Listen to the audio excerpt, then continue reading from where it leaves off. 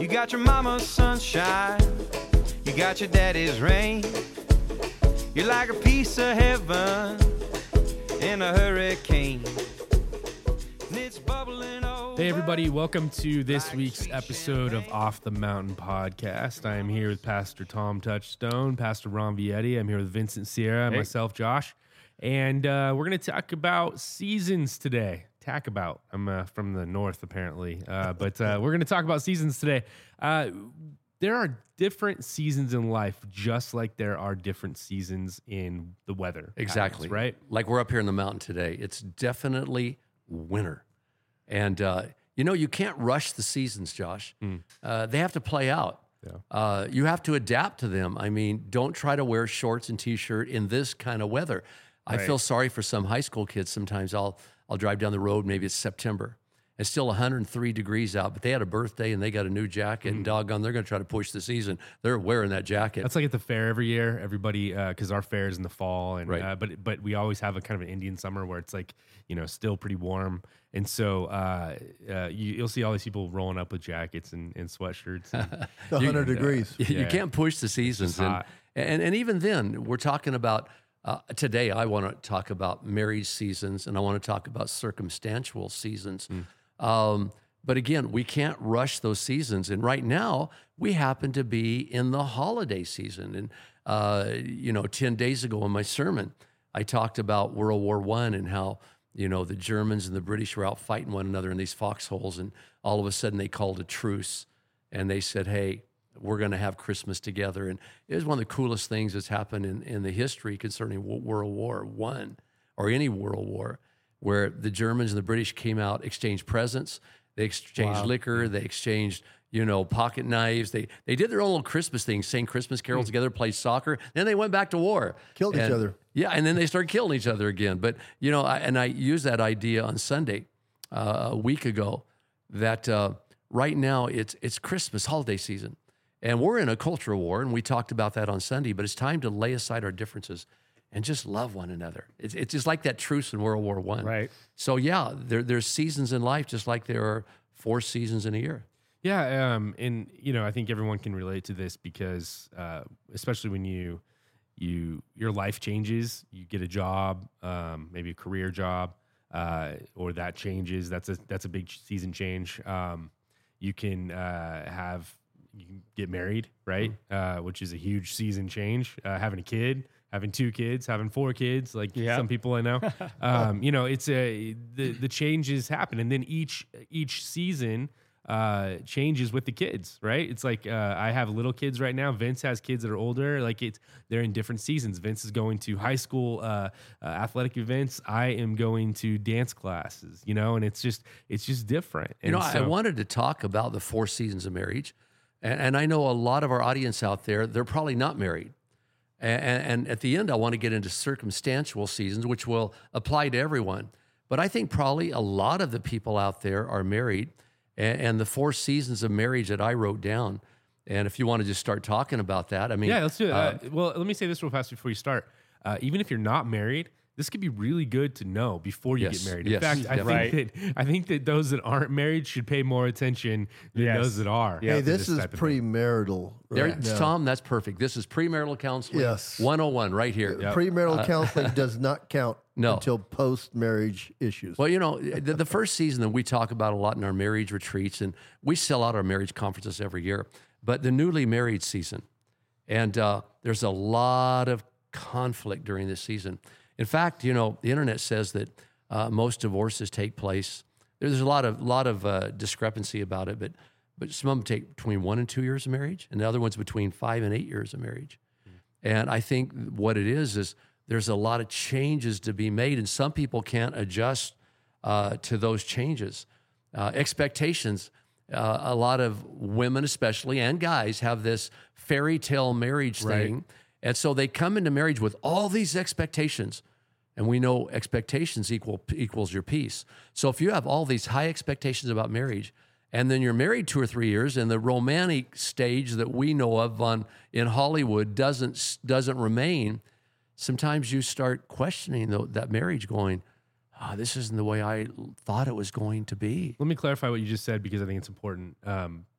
the expectations, if you have too many, that can cause a lack of peace in your relationship. Exactly. Yes. But if you have to have some, right? Some. I mean, but at the same time, there is a balance there, right? And that's the word, balance, again. And just having enough respect for someone to believe in them, to have like expectations, but then also not to like think that they are in charge of your happiness. Some young married, that is huge. Right. What you just said is huge. Again, as Christians, we feel you should get your fulfillment in Christ. Let me give you an example. One summer, I had like 4 young couples come in, and in one sense, they were very similar. All 4 couples are probably married about 6, 7, 8 years, 10. They had a couple kids. And in all 4 situations, basically what they were telling me was, we've lost our romanticism in our marriage. We don't have that romantic flair. We're not having that fling, which you couldn't live by that all your life anyway, the way Hollywood builds it up.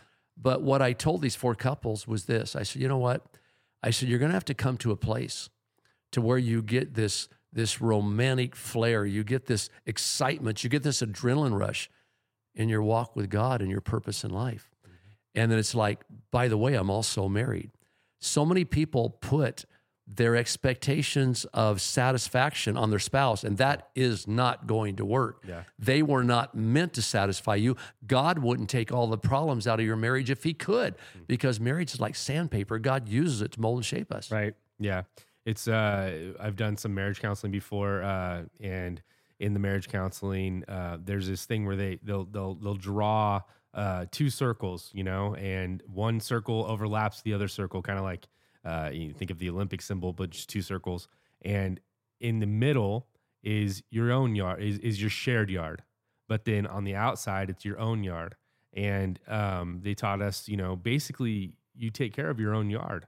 And that means your own happiness, your own satisfaction, your own health, your own, identity. But then also you guys are also connected, and you have a shared identity, and you have a family, and there's a place where you guys are fully connected. But I think what happens is in marriage, we think that the other person's going to fix all of our problems. Josh, you said a lot right there. I have a word for any single men or women out there listening.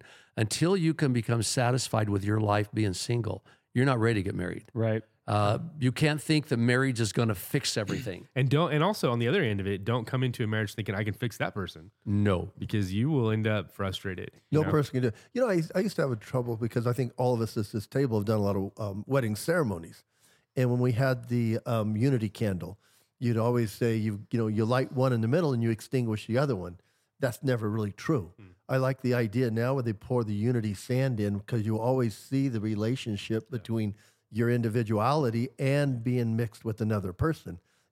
So funny. I mean, sometimes when you try to leave them all lit, one would go out and then go, is that a bad omen? And you're like, no, it's not a bad omen. Oh, you're cursed. You better, But isn't that true? I mean, you're bringing yourself into the marriage, and you're going to grow together. But it's a idea of a representation of one flesh. Well, all of you know this well. We're all raised in different families and different family structures and habits. And so all of a sudden, we got this one little sinner being united with another little sinner to live under the same roof. And all of a sudden, all these things from the way we were raised comes to surface. In other words, when we were at home, we went to bed at 9 and got up at 5. Yeah. Not me. I go to bed at midnight and get up whenever I can get up. My dad was a fix-it guy. He fixed everything, and I expect you to fix everything. And then you marry somebody like me that I hold the ladder for my wife while she fixes things. And so, you get all this turmoil of saying, in my family, we rolled the toilet paper this way. That's why a lot of marriages don't make it. Young marriages, they cannot adjust to all the changes all of a sudden. And I think they have a responsibility to be better than when they started. Because I think what happens when a lot of young people get married, they kind of like, well, I did it. And they start going, like you talk about incline, recline, and decline. And you talk about it in growth. And I think what happens when young people get married, they're like, I did it, I got married.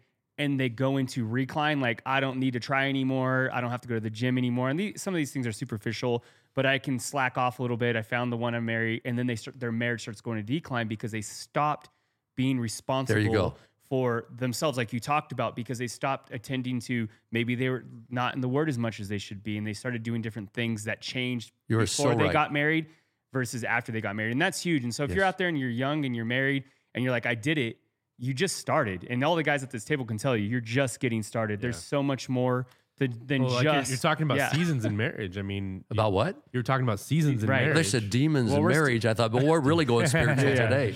Apparently, I need to enunciate a little bit better. But no, seasons in marriage, and you know, it's there are different seasons. There just are. I mean, there's you said there's 4 different ones, right? I was going to talk about 4, and I was kind of camping out on this this early marriage, the first few years. Let me talk. I want to add to the early marriage thing because I feel like I can relate to this too. So when Hannah and I got married, my wife, I careful, love. 'cause she's right no, outside she's outside. right She can now. probably hear me. I'm okay. She listens to the We'll go get her. podcast, so she says she learns things about me from the podcast, and I'm like, that's interesting. I'm like, we don't talk enough. And Tom's like, that's fun. But when we first got married, I liked playing video games. It was just something I liked to do. It was like a de-stress time for me. Like I'd come home, like I'm gonna play like an hour of video games, and it would drive her insane. I mean, like she would get really, really mad. She's like, really? So when we had our first baby, I was like in full stress mode. I'm like, man, like, okay, the baby's asleep. I'm gonna play video games, and she's like, really? You're still gonna do this? And I had to go back and look back and say, like, I had a compromise. I had to say, like, is the video game worth, and this is early in our marriage, like this thing that's causing, you know, this situation in our marriage, and am I selfish enough to keep playing, like if it's bothering her that bad? And I think you have to go back, and there's gonna be times where you have to realize you are being selfish, and you have to give up some stuff that you used to do before you got married in order to have peace, in order to, you know, move Vince, forward. you said a whole lot there. When kids come along, now this might be one of the reasons that there's divorce rates at very, 1 and 2 years of marriage and 5 and 8 or whatever I said. Kids come along. Now, maybe you've been married 2 or 3 years and you're just starting to get it down. Man, we're going out on dates. We're kind of keeping whatever part of that initial romance we had going. And then all of a sudden kids come along and now you don't have time for one another. You feel neglected. All this arguing starts. Let me say something right now to the parents of young married children. You play a big role. I mean, if you're good parents and you have, kids in their 20s married, offer to babysit once a month when they have small kids. Yes. Say, hey, we really want to do it. We want to be with the grandkids so they can go out and have these date That's nights. good. But I think that could be the cause of some of the early divorces. Yeah, for sure. I mean, that's it's huge to make sure that you still prioritize one another. Well, I was heard something some time back, and this young girl called her dad. She'd been married for a year or two. She says, Dad, it's not working out. I'm coming home. He's, sweetheart, you're already at home. And then another one, I love this commercial. I can't remember it exactly, but this guy's in bed sick, and he's being a big baby, and his wife comes through, and he says, hey, sweetheart, when I was sick at home, my mama made me homemade chicken soup. She left the room, come back, threw the keys at him, and said, go to your mom's house. That's about right. That's yeah. funny. But it goes back to expectations, doesn't it? It Right. does. That it was does. what they thought the expectation was. I always try to talk to young couples and tell them, don't bring those expectations into the marriage. Don't bring somebody else's marriage into your marriage. Yeah. You might need to hear that out there. You came in and you brought your parents' marriage in, or maybe some idea of a marriage. You got to leave that out because this is your marriage. You're instructed to leave and cleave, according to the Bible. And you cannot expect your spouse to do it the way your dad did it, or your spouse to do it the way my mama did it. You got to leave and cleave and start your new thing. And a lot of couples just can't make those adjustments. So you want to talk about the middle age. Now, this is going to hit where Vince and Josh is. And then pretty soon we'll hit Tom's, where it's empty nest syndrome. But let's talk about the middle age for a second. These are after you've been married, say, 10 to 20 years or whatever. And now you're focusing on your career. You're trying to get your kids, in junior high and high school. And at that stage, sometimes you can experience inner turmoil. All of a sudden with your identity, your choices. Did I make the right choices? And then you might even look at mortality at that age. I don't know. You get bored, you're unfulfilled. And this is where that terrible midlife crisis can hit between 40 and 60. Now, you guys are both over 40, aren't you? Yeah. I know Josh is. You're over 40. In a month. Yeah. And Tom and I are past it. I think I've had a couple I'm 40. midlife crises. Midlife already. crisis. It's out there, man. And again, it's where you start looking back and you start questioning your life, going, man, my ships are slowly sailing away. I think time goes faster during, I hit 40 and I start thinking about, and I know, you can't in retrospect, but I'm like, I wish I could have gone back and just done more with my older one, my high schooler, I'm like, oh man, I wish I would have been able to do with him when he's younger. But now it's like, I have the time now and I got to just be present in the moment. And I can't live in the past. I think one of the things going into your mid that comes from the younger part of your marriage too, and I want to make sure I wanted to say this, is also be careful who you let speak into your marriage. Because I think especially when you're younger and in your middle, you're going to start having issues. When those issues arise, you're going to go to different people in your church. And if you get bad advice early on, that stuff will stick with you. And you got to be able to take good advice and bad advice and separate those two things. You can't let everybody speak into your marriage because it will play into your mid. It can destroy you. Well, it'll carry on into the middle of, like you said, your mid level of marriage. And those things that you thought, like you said, expectations, what people said, this guy should be doing this and she should be doing this. And it's like, wait a second, who said all that? So you get to that place and then that all plays out in the middle where you're raising kids and you have all these expectations like we talked about in the season, and it gets deeper. Well, it gets worse. I'd like to piggyback on that, Vince, because you also have to watch out because you don't want to bring your parents into a lot of the major conflicts. Minors, you could bring them into. Major ones, you want to leave them out because you're always going to go back to blood. Yeah. I mean, it's one of the things I told Danny and Tessa when they first got married. I said, you guys keep your major problems in your marriage. Right. If you just want to throw a little idea out and said, hey, we're dealing with this, we're fine with that. But, just your major ones you need to work out. But also they have a relationship with Jesus and they also have a relationship with their local pastor and local friends. I said, that's what they're for. You want to go to the people that are wise in that area. Yes. Pastor Ron's always said it. If you go to a church, look at the families, look at the structure. So I would tell you, if you're out there, be careful what you tell your parents because it can taint them. Tom, let's highlight that. I was a horrible person the first 10 years of our marriage. If my wife had told her parents everything I did, they would have never forgiven me or allowed me back into the family. But my wife was smart enough. She kept it to herself. The only thing she did wrong that I think she should have did differently, she should have told someone. She didn't tell anyone. Right. Because I was a horrible, horrible, horrible person. But she was smart enough not to go tell her parents and not to get them involved because she loved me. She would eventually forgive me. But they quite possibly never would have. Right. And so, man, that's a big word, Tom. And man, if you're out there and there's abuse in your marriage, man, you gotta take action. There again. I mean, you said it, Pastor. You may not have to get divorced, but you definitely need to seek help and get. And if you're a wife out there and there's abuse, you tell someone. Tell the right person. But tell someone. Don't just live with that. Because I'm telling you, we have to, like you said, vent to the right people. Think about it.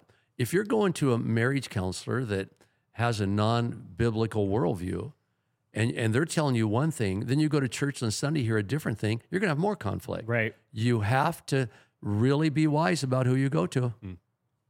And you have to be able to come together when you take all that advice, because you guys might, you might be going to a marriage counselor and you might be going to church and you're getting all these different advice, but you have to be able to come back to, like you said, I like what you said, Josh, that middle. And I'll call that middle area, for just lack of better term, just, where your purpose lines up together, and if it doesn't meet that purpose and if it isn't biblically sound and it isn't spiritually sound, it isn't right for you, then you have to be able to tear some of that away, right? Because you have to be able to live, you have those two gardens, you have to be able to live in that middle garden. And if that doesn't line up, then you have to be able to bend on that. You can get too many voices in your life. And if you get too many, you're asking for mass confusion. Because everybody's got a different point of view. They have a different problem. They've had a different circumstance.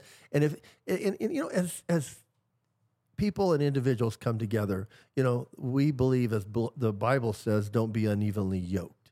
Yes. That means, if you're a believer, you don't want to get yoked with a non-believer, for sure. You want to make sure there's some commonality, because prayer in a marriage is key. Let me ask you this. It's huge. And I think you need to learn that before. That's why I think Pastor Ron's always taught us, pastors, that we want to see people have at least a year of dating behind you before you can get married. Yeah. Because I love Pastor Ron's analogy, because it's like a beach ball. You can't hold all your problems under the water forever. It will pop out. I was trying to find an old rock and roll song, and I hear all these voices. They're coming at me from every direction. But, when it gets down to it, all I hear is the echo in my mind. And again, I want to just really stress that again. Young couples out there, if you're listening, get good counseling, but don't get too many counselors because you will invite mass confusion. Now, there's wisdom in a multitude of counselors, but I think that's in the same vein. I think when you're hearing all these different opinions going all different kinds of directions, it's going to confuse you. There's wisdom in the multitude of counsel, right? And so you can hear the good in different voices, but when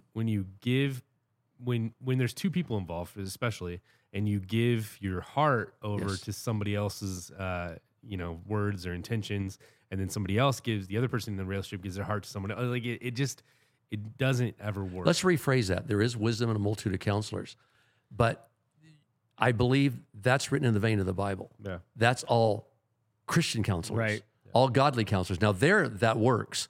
But when you're getting counsels from a non-believer over here, an atheist over here, you're getting it from here, that's when you don't want all those voices in your life. And that's also, that problem persists way beyond the lines of marriage. I mean, you got people who are on YouTube who are trying to learn things, and they're watching 10 different videos from different perspectives, and they're... You don't know anything about the person. You can see what they're doing if they're an influencer, but you don't know the backstory. Right, And I think that's important. And that's why you've got to get involved with other people. And I think we've all saw that if you have another relationship, I know you and Vince and Hannah and Ashley are close, you got to have those other people that would be in there, and you got to have those friends that will tell you the truth. Tom, isn't everything pretty much focusing in this area around our Christianity too? Because in the church, you have all these godly people who pretty much have the same foundation of beliefs. And that's where the multitude of counselors really works. And then you have a church that can pray for you. You're going to hear sermons every week, and it's so important you get into a church that's Spirit-led. How many times do we hear every single month, man, Pastor, you know what? You told us everything we needed to know Sunday. Or you know what, Pastor? God moved through you and confirmed everything we were thinking. And so when you're involved in church and you're pursuing a strong Christian life, it's going to make it a whole lot easier, man. Pastor, how many times, and you got Josh, Vince, you and I, have you gone into a service and the worship starts, and after the first song, you're like, okay. I can go home. It was my fault. I mean, let's be honest. I mean, Tiff and I've come into a church service before and sat there, and the argument's still clinging on to us, and so we're like stiff as a board. After the first song, a guy told you slip your arm around and said, okay. Your body language starts to changes. Doesn't it? But that's the way we should allow it, too. And guys out there, there's no place for machoism in your marriage. I mean, that is something that I think pride is something that will eat you on both sides of this aisle. I'm not apologizing. Yeah. Don't owe apology to anybody. I'm telling you, it's one of those things where couples can be so intimate, and then it comes to the basics.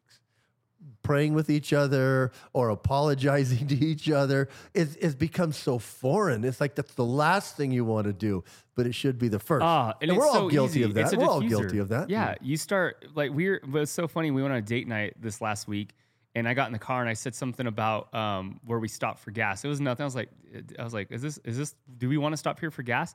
And she's like, well, why don't you drive then? Because she was driving. I'm like, oh, really? I'm like, okay. And it kind of turned into a thing. I'm like, I'm sorry, babe. I apologize. And it was just, it killed it. It was just like, whatever. I'm sorry. And it's hard to do because I'm sitting there like, oh, you want to do this on date night? Really? Well, and then I'm like, my bad. Tiff and I were going to the gym the other day, and I got in her car, and the gas was empty. And I'm like, I've always had that beef with my daughters, and my daughter Taylor does it. She keeps her car full.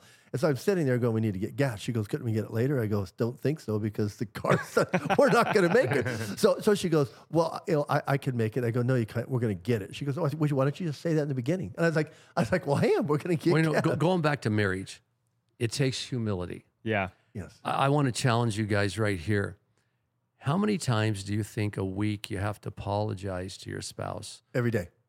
I don't know if I do every day, but I do it. I do it pretty much every 2 or 3 days. I have to go in and say, like the other day, I said, hey, babe, I was pretty jerky, wasn't I? I said, I know I was. Forgive me. And I think in a good, healthy marriage, you're going to do a certain amount of apologies. Tom's really bad. He has to do it every day. No. Yeah, I don't have to do it every day. I'm not that bad. What it is you're so busy, something's going to fly. Yeah. There's going to be something. Tom, you're probably just a little more sensitive than us. No. You probably overlook some of them. But it's just my personality. I'm aggressive. And I just, have to say it more often. You are aggressive. I like that about you. That's why you work with me so well. This guy gets her done. Let me ask you this, because we were talking about the mid area. What was your guys' a little bit transparent?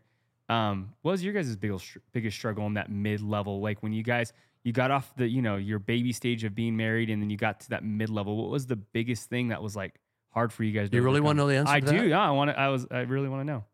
I felt like that I shouldn't have married the person I married. Wow. And I loved her, but I just felt like we had so many differences. And all of a sudden, I was confused about everything. But let me go back.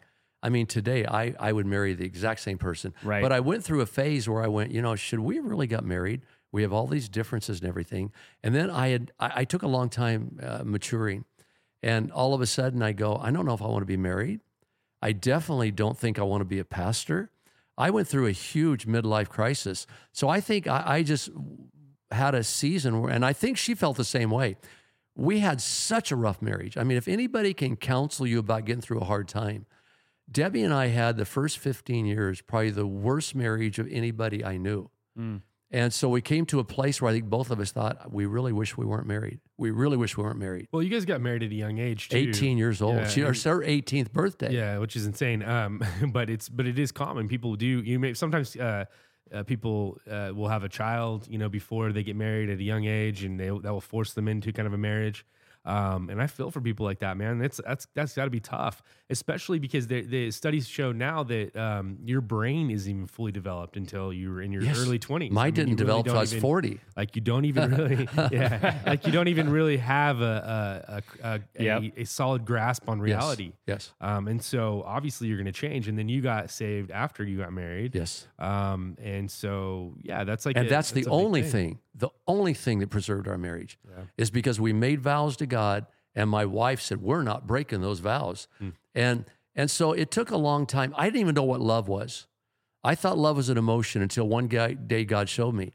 He said, I was in prayer, and he said, go love your wife. And I said, I can't, because I don't. And God lectured me right there and said, love it's a decision of the will. You're supposed to love your wife because you made a decision to love her. The feelings will follow. And that day was a defining moment because I started loving my wife at that point out of a decision of my will, and then the feelings followed. And all of a sudden I go, I'm really in love with her. And I want to encourage some of the young people out there today.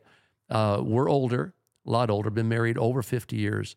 And I love my wife at least 3 times more than I did when I was 30, 40, and 50. That's huge.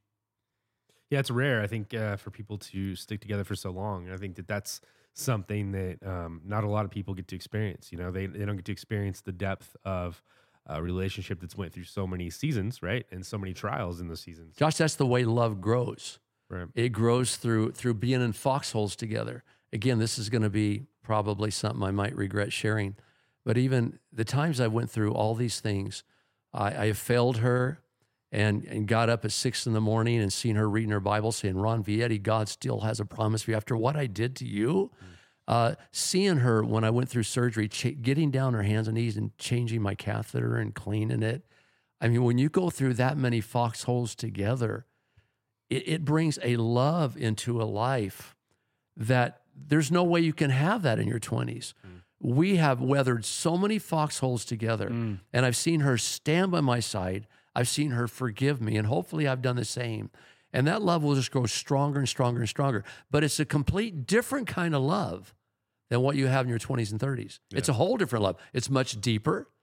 And so going back to this middle age thing, you guys maybe haven't went through a midlife crisis yet, and many people do not go through it. I think it's only a minority that do. But you still have to be braced that might come into your life. And again, I think a lot of it has to do with, you know what? I finally have to deal with the fact that I'm not going to be a professional football player.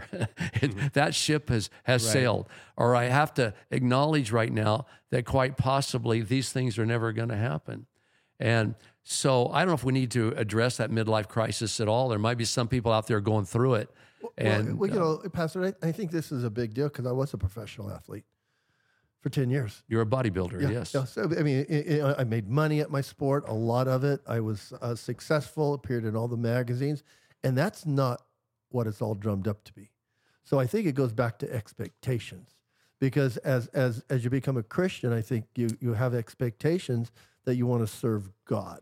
And I think that expectation for me kept me going through the phases of life. And then I think when you get to a midlife crisis, if you keep yourself focused and you keep challenging yourself and you keep going and you keep changing, the big word nowadays is self-improvement, life change, maybe a life coach. I mean, if you keep doing that with yourself, I think you can avoid a midlife crisis, because a midlife crisis goes back to regret. I think most Christians should avoid it because we find our purpose in Christ. We find our purpose in the kingdom of God, and we're constantly being fed, which other people aren't. Did you realize that the majority of the people in the world aren't being fed? Well, they're not spiritual, but they're not getting the encouragement and the counsel that we're getting every week just in sermons on Sunday. Right. They're not getting what we get. So can it suffice to say that I think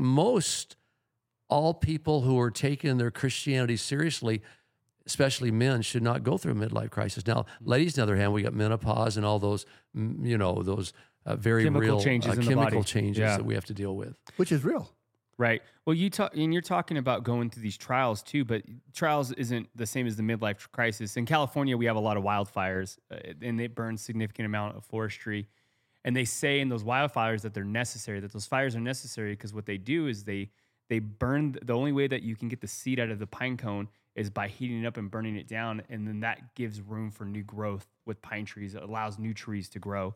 And I think in our marriages, in our current state of life in these seasons, if we don't go through those fires in our marriages, if we don't go through those foxholes, then we're not able to see new growth. And I think that's one of the things that I'm learning in this mid-level area is allowing for new growth, letting things die that need to die, and then moving on past that, but letting the new things grow in my life and let those things take root so that I can become the person God has me to thinking become. about farming, if you want grain, you have to have rain. Right? Rain leads to grain. I mean, that's the truth. The storms lead to the crop. Right. I mean, if you never have the storm, you never have the life. If you go back to the agricultural illustration, I was in ag for 16 years. You got to have more than rain. You got to plow the ground. You got to add fertilizer. Yeah. You got to plant the seed. You know what fertilizer is? Yeah, it's crap. It's bunch of crap. What's your Italian word? Crapola? Crapola. So that's the Greek word, grapola. Yeah. So I'm just saying. Crapola. So I love the illustration of the farmer with the fig plant when he came. And he says, "Oh, throw that thing away." And the guy says, "No, let me dig a little deeper, put a little more water, a little more fertilizer, a little more care, and if it doesn't produce again in a year, then we'll." And even add to that too. Let's add something on the end of that. Being married this long, I know there's certain things in our lives that probably are never going to change. And as a maturing person, you have to acknowledge those things and go, okay, this is true about my spouse. It's been true for 20 years. And it's probably never going to change. So now, God, give me the grace to accept it and let's move on. That's good. You can't let little things become you can't mountains. change people's personality or the depth of who they are. Yes. You can definitely change habits, and you can hope that they will change their habits. But it goes back to the fact again that person, even though they have a huge influence on your life, they are not responsible for your own happiness and your own health. That's good. They're just not. And I said something the other day, and I said it in church 2 or 3 times, and I know it's hard for younger people who are coming into the church that aren't used to the Christian ways. The Christian ways in marriage are a little different than the world's. We really believe in structures, an authority structure and a submitted structure and all these different things, which is very, very, taught over and over again in the Bible. And so learning a new way of marriage. And for example, let me mention that. I was doing a wedding a while back, and in the vows says, I'll submit to you. And they took me aside and said, we don't want that stuff in our marriage. And I said, I understand. I'll do a little change here. But in the biblical view, and going back to the lifestyle that the Jewish people lived, and I think it continued on in the New Testament. The man's to be the leader of the household, and the woman's supposed to be his helper, helpmate, and get behind him. And that's not demeaning at all. Again, it's almost like the vows should say, I will submit to you as you submit to the Lord. There you go. I mean, because we talk about submission in a marriage, and what's bad is some preachers out there really mess this up. and they've taught that, the guy's a leader and whatever he says goes. But there is mutual submission. I think to make this simple, the man is to willingly take on his role as the leader of the household. He needs to go out and make a living, and he needs to go out and lead them in a spiritual pursuit. He needs to do all that. And as a leader, if you get into the biblical view, he's supposed to serve his wife, serve her, be her servant. And the woman is supposed to acknowledge that God gave him a different set of hormones, make him a different type of body, a different emotional strength. God has made him different from creation than me, and he's more fit to lead our family in many ways. And so as he does that right, I acknowledge that. As far as submission goes, I submit to my wife more than she submits to me because she speaks God's truth more than I do sometimes. And so it's not a role of, I'm the leader and you step back and do what I say, but it's a thing of a man going forth and saying, I have a responsibility that my wife might not have been given, in the creation of marriage. I've got to go out and serve my family. I've got to go out and take them to the altar and pray for them every day. It's a very beautiful thing. And we don't have time to teach on it now, but I think sometimes it's misconstrued. For example, we were in a meeting yesterday with some of our leaders, and they said, Pastor, people are coming into the church that don't know the first thing about Christian values. They don't know how to read their Bible. They don't know anything about the Bible. And we've got to take these young people aside and start teaching them. And when we teach about Christian marriage according to Scripture, when you teach it in its fullness, it's a very beautiful thing. No one's going to go against it. But men need to burden that responsibility of going, I need to take my family to the altar every day and pray for them. Yeah. I need to go out and make sure my kids have what they need. And that's my responsibility to make sure that happens. It's your wife's responsibility too. But the burden falls on your shoulders even more so.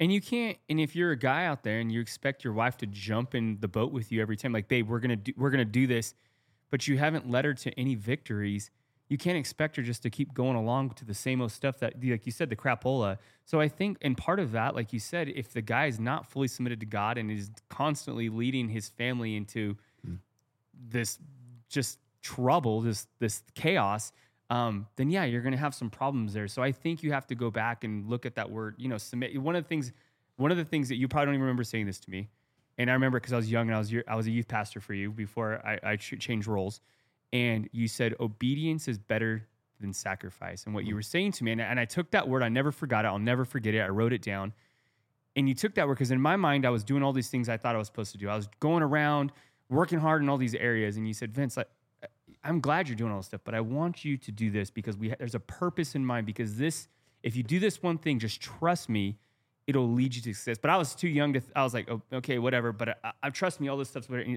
Vince, obedience is better than sacrifice. And I think we have to go back in our marriage and sometimes just go back to that simple word, just say, let's just do this thing. Let's just be obedient instead of trying to think, well, this will fix my marriage. That'll fix my marriage. I'll do this. I'll do that. Just be obedient. Just be obedient. Simplify it. And I think if at you the can root of it, it's the idea of procrastination, right? You know what you're supposed to do. Yeah, but there it is. Instead of doing what you're supposed to do, you find all these other things that yeah. you think are better. Yeah. And you just, Well, men and women are created different from creation, and now we can go off on a rabbit hole and that all over the place. Right. but what I'm saying is, if a salesman comes to the front door on Monday morning and is really pressuring your wife with a sales pitch, she's having a hard time getting away from him, do you think you're a little better to handle that than her because of the way you were made and created? I usually step in and say, hey, you know what, sweetheart, let me handle that. yeah. Your wife is a little more aggressive. She's fiery, yeah. But, Mine's a little more timid in that sense. My wife's kind, But, and she's not rude. Mine's a AAA personality.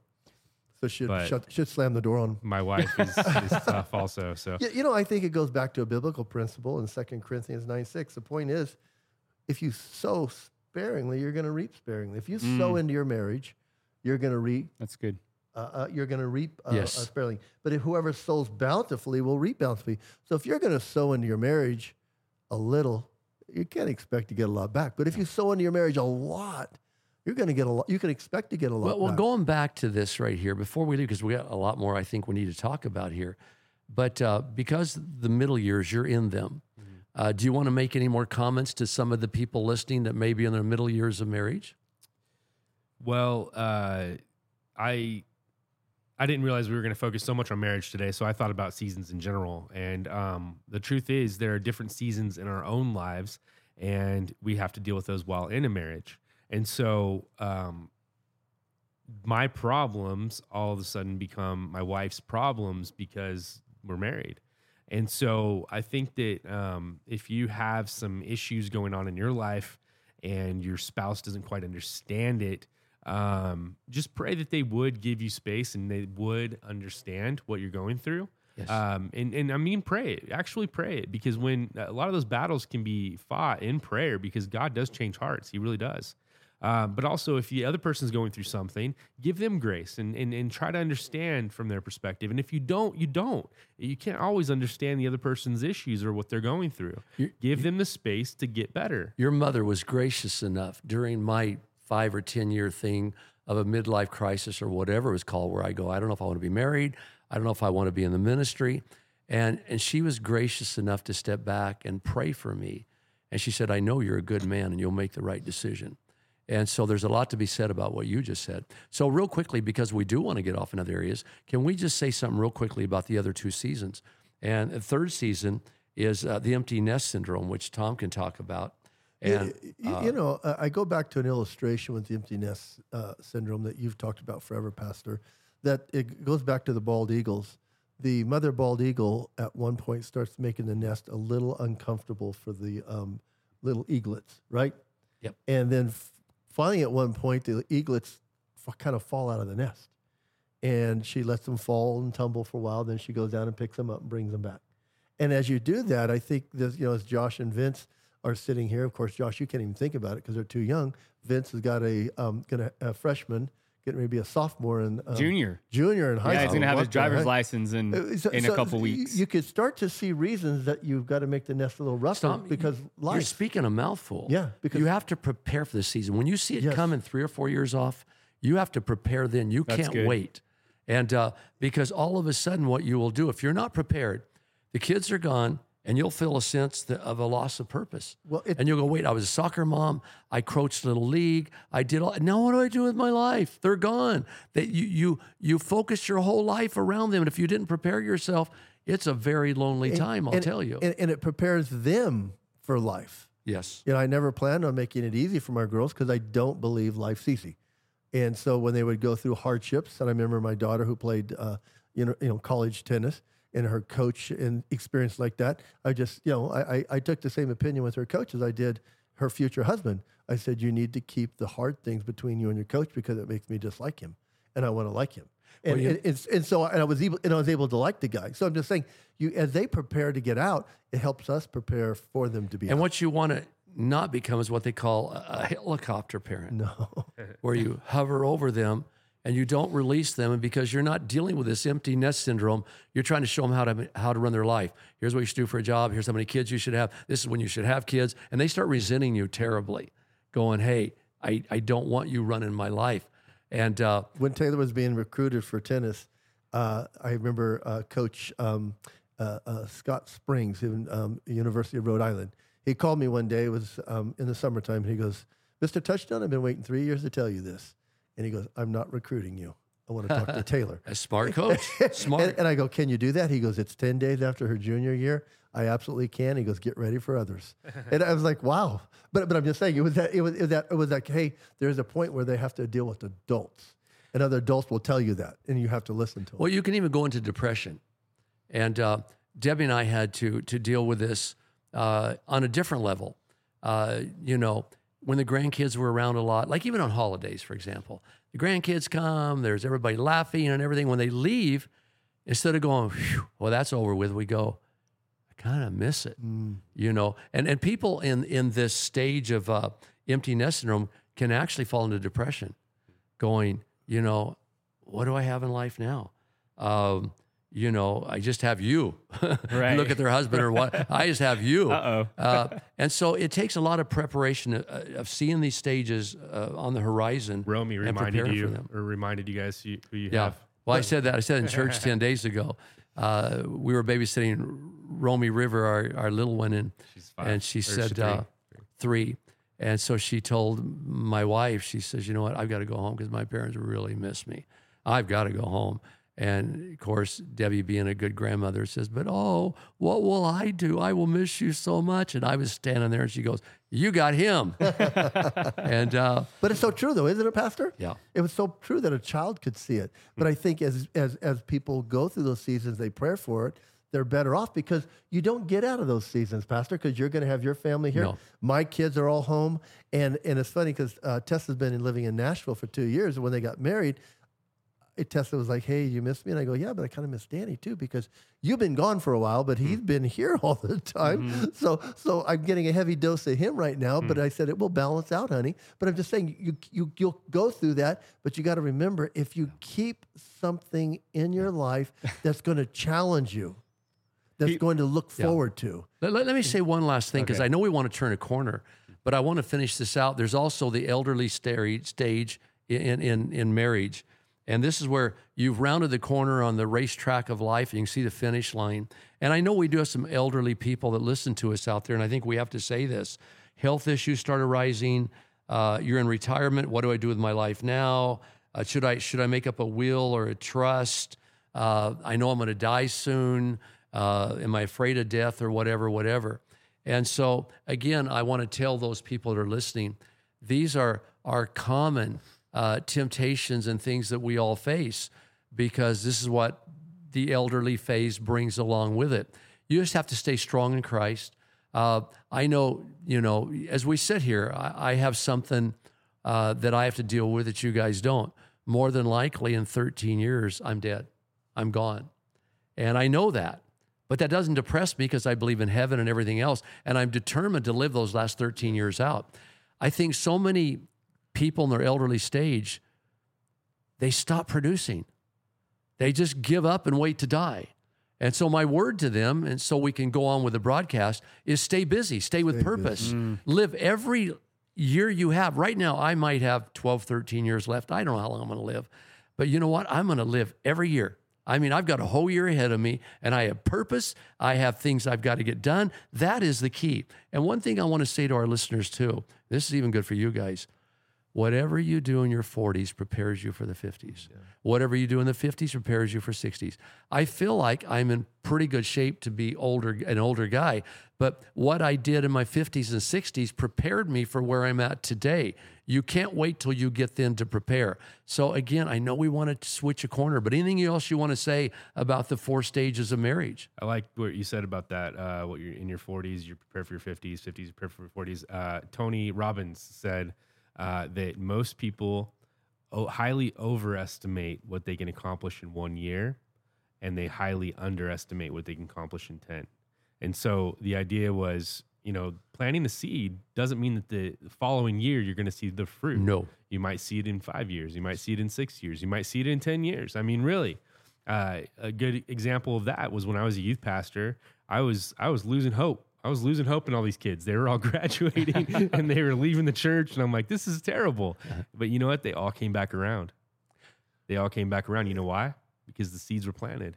Well, Yes. well Josh, I believe Yes. it's tied up in 1 Corinthians 3:6. It says, Paul said, I planted the seed, Apollos watered, but God has been making it grow. That's right. Yeah. So it's in a person, it's in a marriage, it's in a church, it's in anything. I mean, God is going to have the growth factor. So biblically, I thought seasons. It's like where do you find seasons? What is it? How does the Bible talk about seasons? It talks a lot about seasons. Specifically, Ecclesiastes 3:1 says there's an appointed time for everything, and there's a time for every event under heaven. Now, there's 2 mentions of time there. There's an appointed time and a time, right?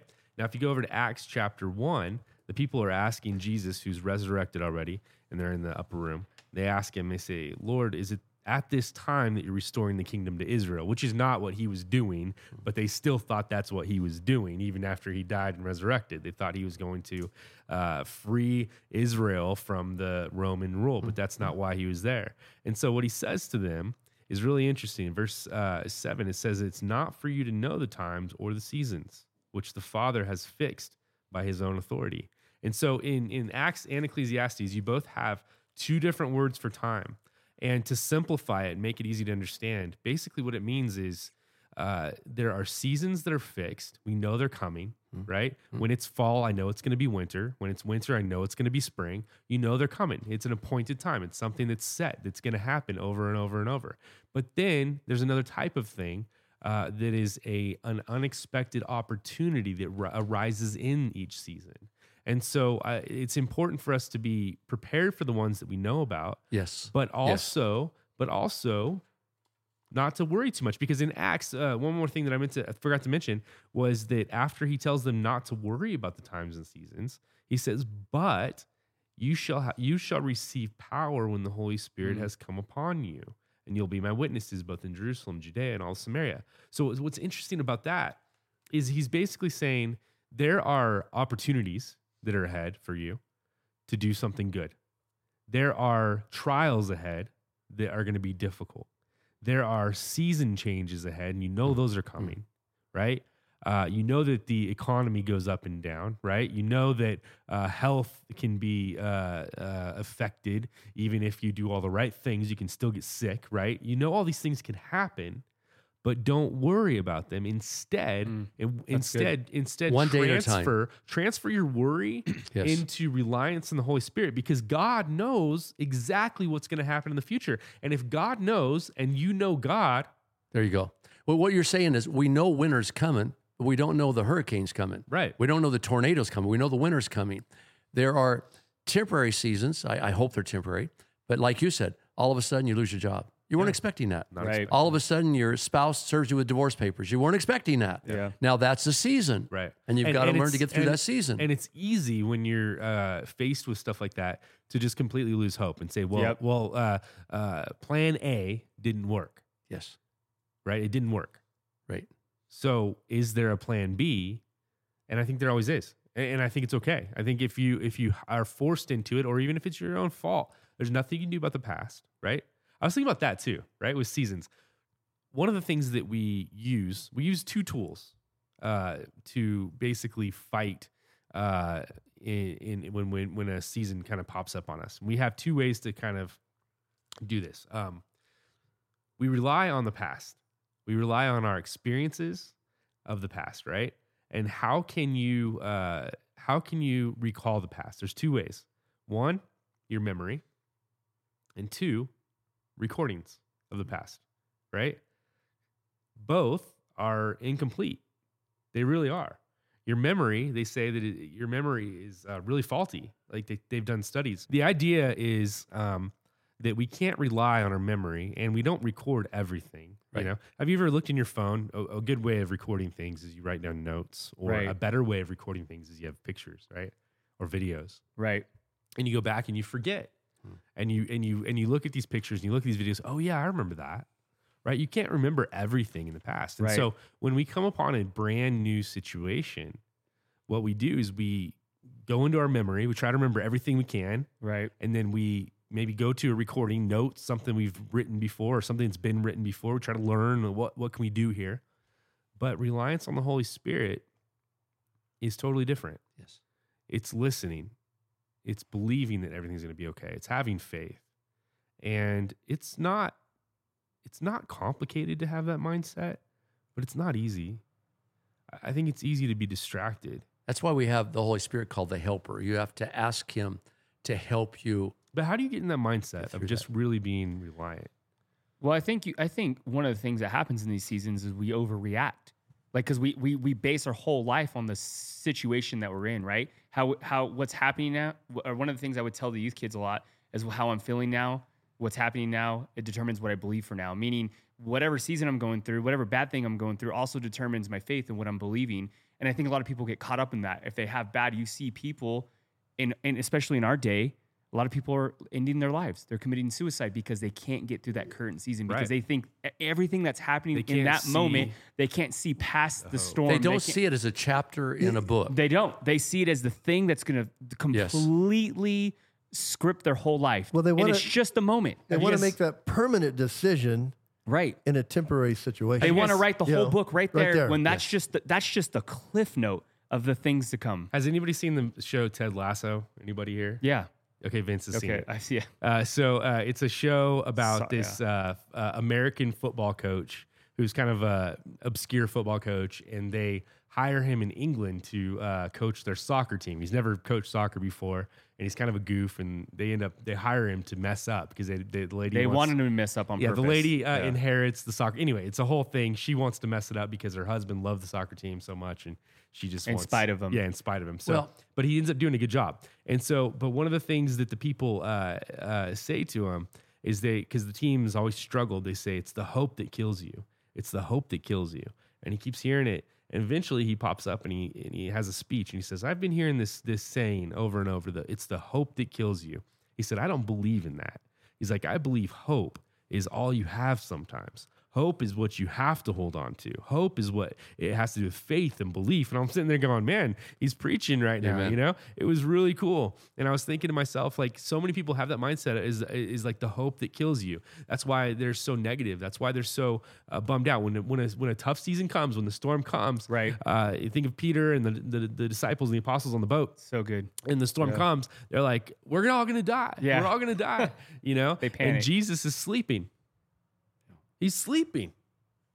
I mean, Right. what more hope can be shown by someone than by somebody who is asleep when the storm comes?